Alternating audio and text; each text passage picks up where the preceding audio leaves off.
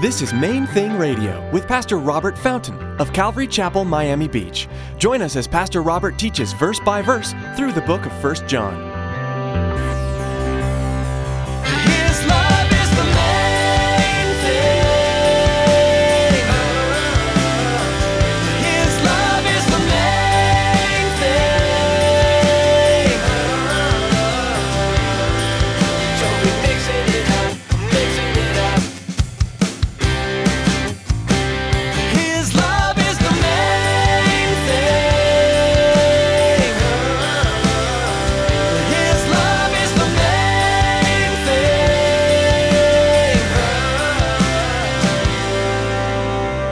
He's trustworthy. He has said he will withhold no good thing from you if you will trust him. He withholds no good thing from those who walk uprightly. No good thing.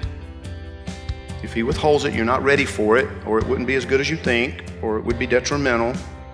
Just like with my little boy when he asked me for a pocket knife, and I said no, because I knew the first thing he'd do is go try to see if it would cut his sister's arm or something. You know, it's like, no, you're not ready for that. In today's message from Pastor Robert, we will learn that our Father in heaven withholds no good things from those who walk uprightly. However, the enemy of our souls tries hard to get us to believe that God is keeping things from us. When we begin to doubt God's provision and goodness, this is precisely the time that we can get ourselves into big trouble. Now here's Pastor Robert with part 2 of today's message in 1 John chapter 2.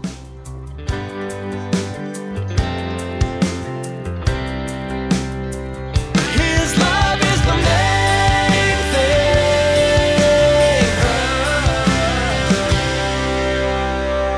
I'm nobody. I'm just a kid from Bethlehem. Son number 8. I got nothing.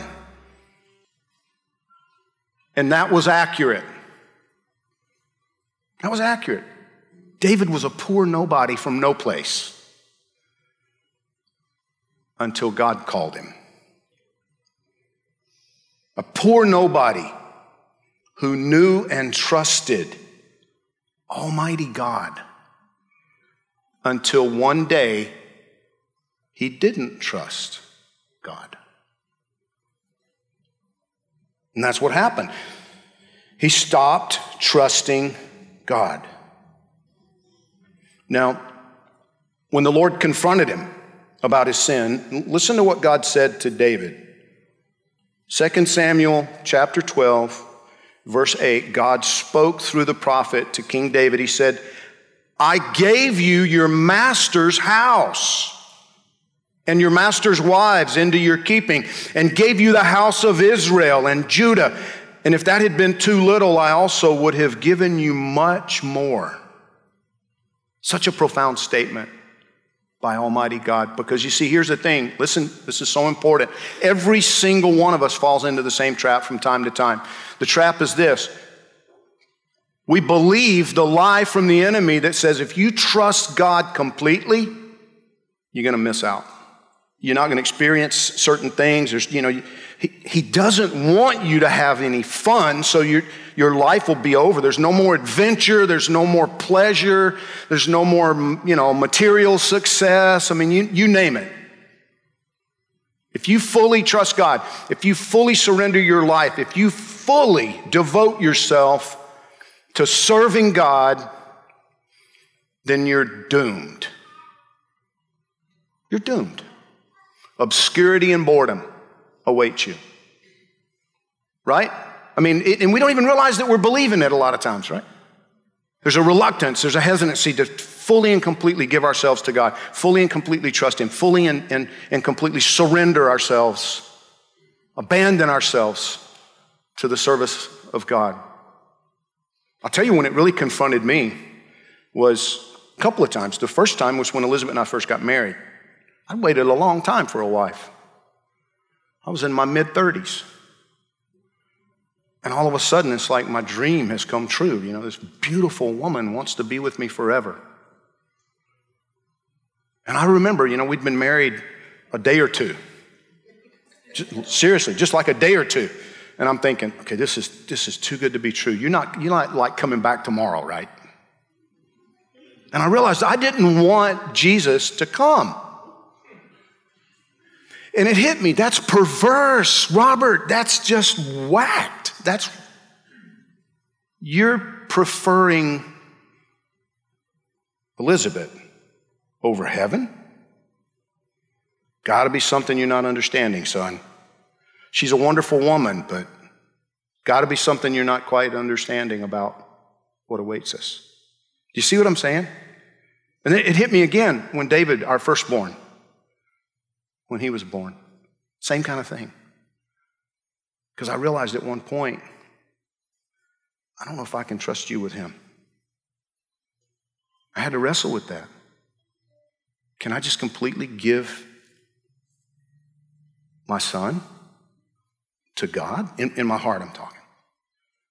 If I can't, that's a problem. And I had to wrestle it through. I had to realize I don't really trust you, do I?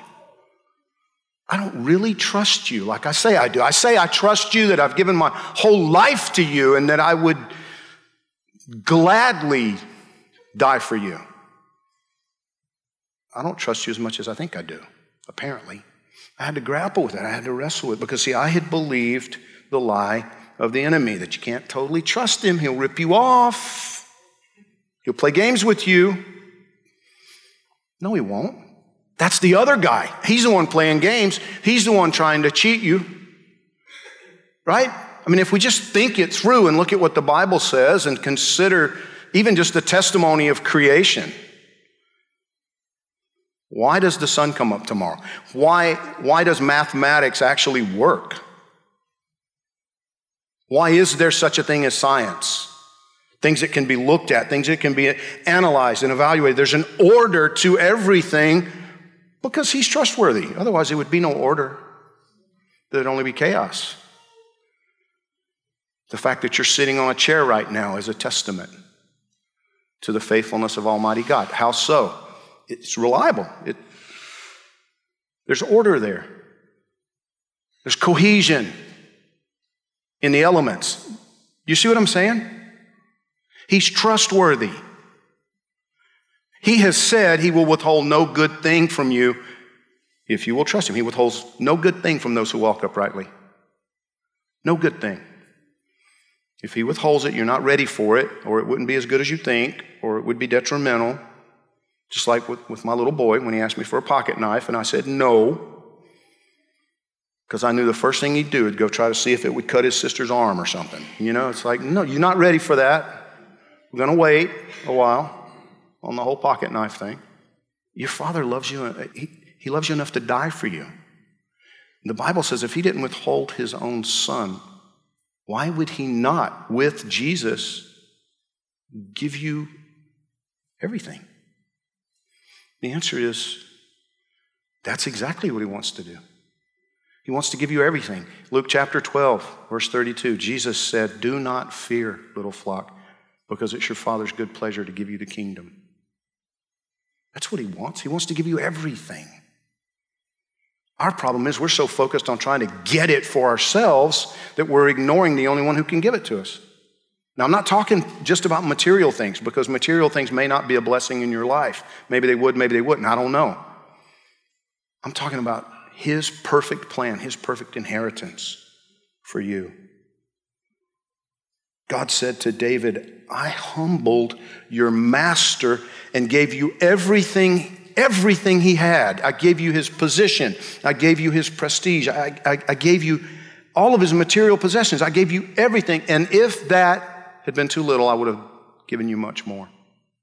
You didn't have to set your affections on another man's wife. You blew it. Right? You see that?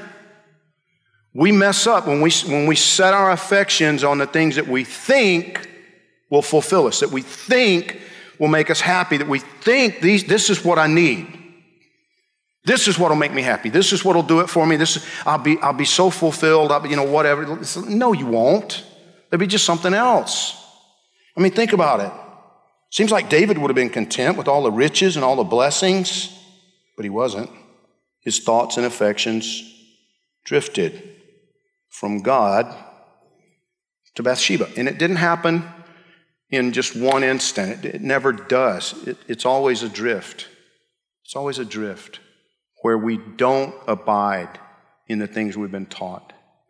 We don't, remain constant in what we know.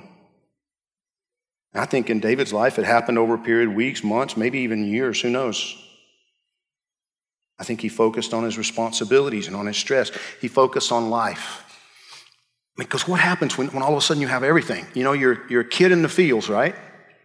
You're just a teenage boy watching the sheep, and then after a relatively short period of time, 13 years, give or take, he finds himself on the throne. But then you get used to that. You get comfortable in the role, comfortable in the position. I think that's what happened. His love is the main thing. His love is the main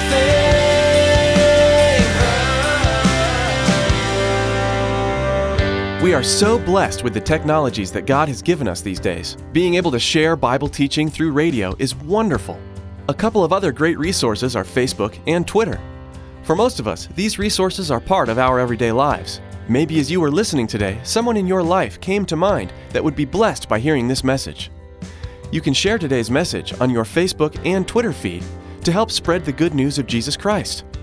Friends, radio is an expensive endeavor, and we want to let you know how you can help partner with us to help Main Thing Radio continue to grow. Here's Tracy. We all know that it's vitally important to support the local church, the place we call home. But it's also very important to support missionaries. Have you ever considered that Main Thing Radio is missionary work? It is.